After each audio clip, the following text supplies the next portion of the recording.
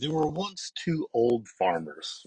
They were neighbors, in fact, but there had been a feud running between them for several years. And as a result of that feud, they hadn't even spoken to each other for several years. And the whole thing started over a cat. You see, this cat was a stray cat, but both of the farmers began to feed the cat and then claimed the cat as its own. Now, the cat didn't care. It just liked the fact that it got food from two different people. And from there on, everything started to go downhill. They stopped talking to each other. The grudge escalated to a point that one of them even dug a ditch to reroute a spring to make sure that spring resulted in a creek that then divided their properties.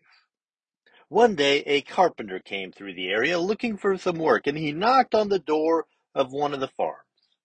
And the farmer said, "If my neighbor is going to try to divide us with this ditch, then I might as well finish the job. In fact, I don't even want to look at him any longer."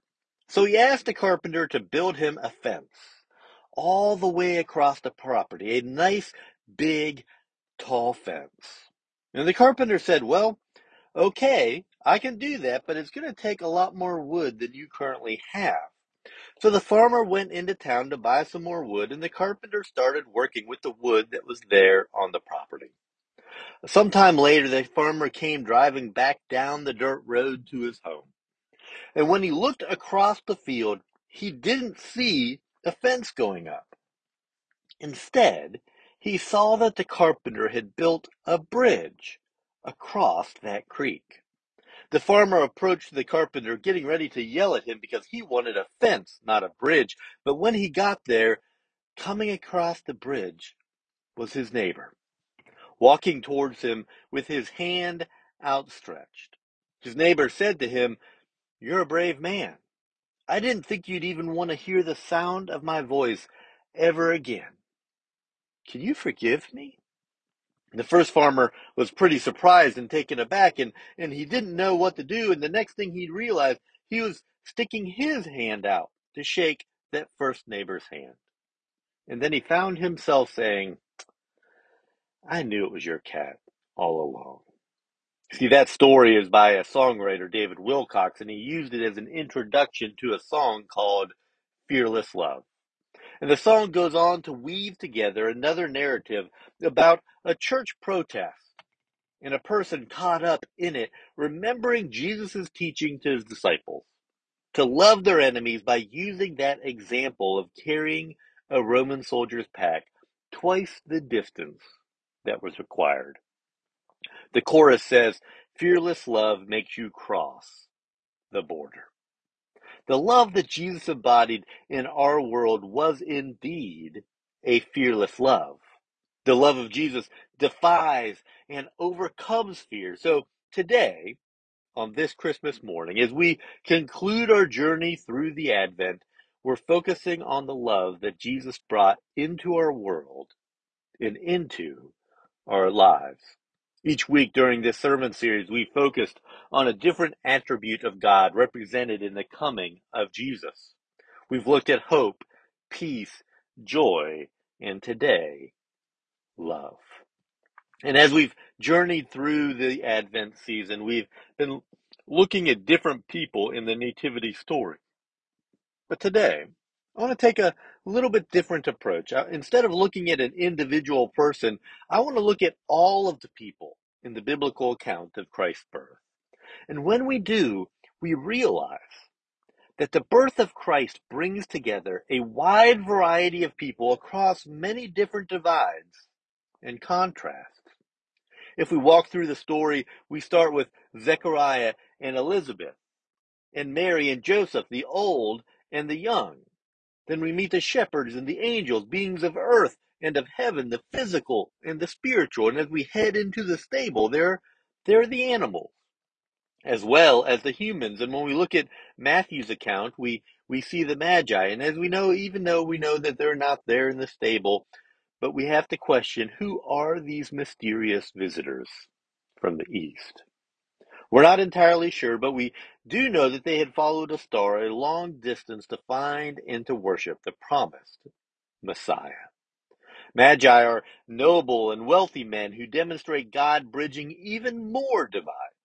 The Magi are the esteemed opposite to the lowly shepherds when it comes to the human social structures. But importantly, they're Gentiles. They're not Jews, and their inclusion in Jesus' birth story echoes the radical idea that Christ the Messiah brings salvation and restoration to all people, not just the Jews. The Magi are also a sort of holy men. Now, there are no Pharisees or Sadducees or spiritual VIPs there. Instead, there are these travelers of a different race who receive an audience with King Herod, who are willing to disrupt their lives with a great journey and to humble themselves to worship the child of poor, unassuming couple. This cast of characters that God has assembled is far from the expectations any of us would have imagined. In fact, it would seem like a ragtag bunch that was there. To them, it was downright blasphemous that the Messiah would be so lowly and associated with a full spectrum of unclean humanity and creation. Could Jesus have united any more divisions simply by being born? He pretty much covered all of them. And in so doing, God revealed three things about his love that I'd like for us to explore today. Number one, Christ is love embodied. The Bible talks about love in many different places. God is love, and the Bible is his love story for all of humanity. From creation, God made people and shared time with them in the garden as companions and as his children. When sin entered the world, bringing death and brokenness and separation from such a close companionship with God, he continued to work and to covenant with humans. He worked his plans and promised a Messiah to make a way to restore his relationship with humanity. That way is Jesus. This relationship with God that he brings us into is a relationship of love. The Apostle John eloquently describes the love of God in the 4th chapter of his letter, 1 John, where it says this, "Dear friends, let us love one another, for love comes from God. Everyone who loves has been born of God and knows God. Whoever does not love does not know God, because God is love. This is how God showed his love among us.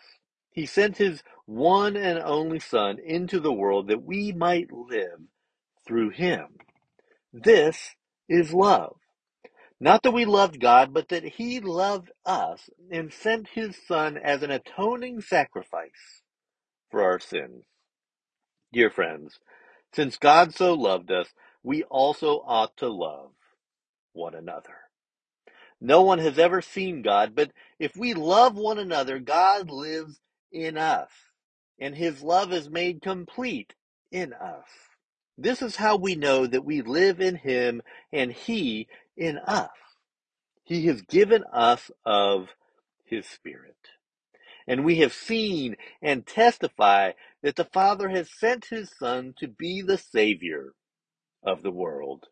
If anyone acknowledges that Jesus is the Son of God, God lives in them, and they in God. And so we know and rely on the love God has for us. John is telling us that God is love.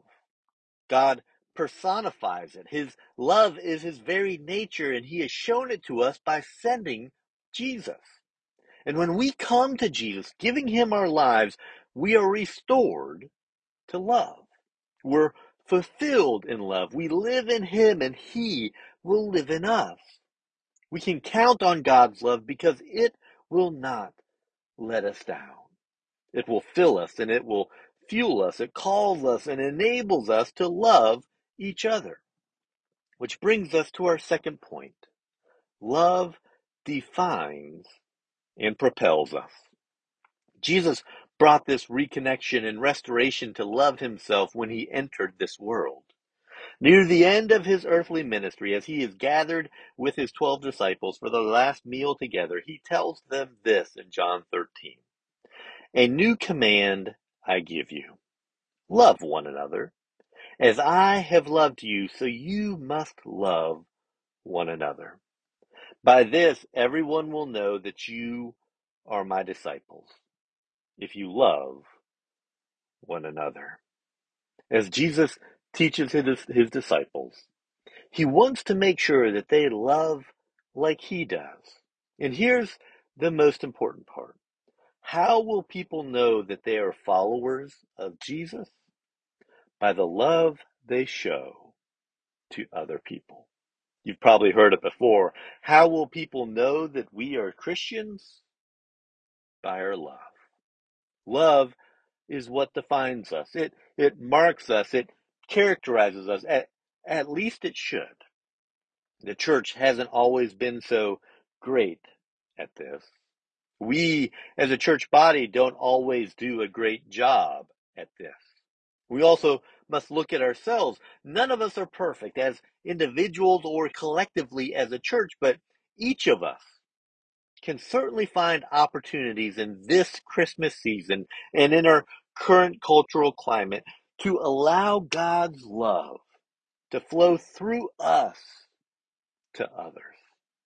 Which brings us to our third and final point.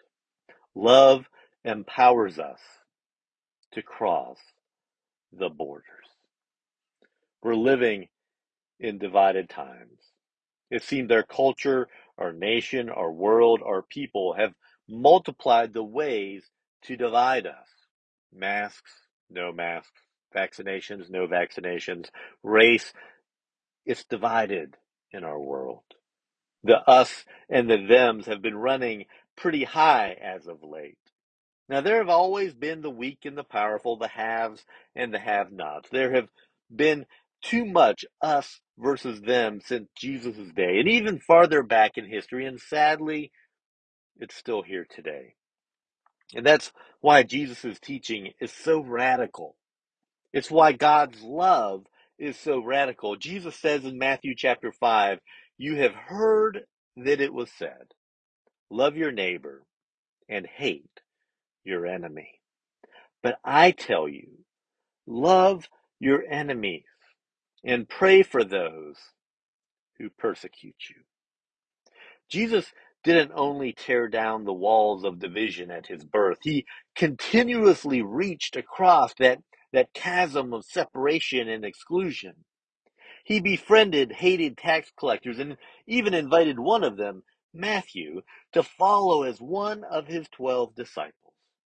He spoke with the Samaritan woman at the well, which broke multiple social taboos all at once. He told his listeners that if a dreaded Roman soldier forced them to carry a pack for a mile, which the soldiers could and did do, to carry it for 2 miles instead of just the one that was required.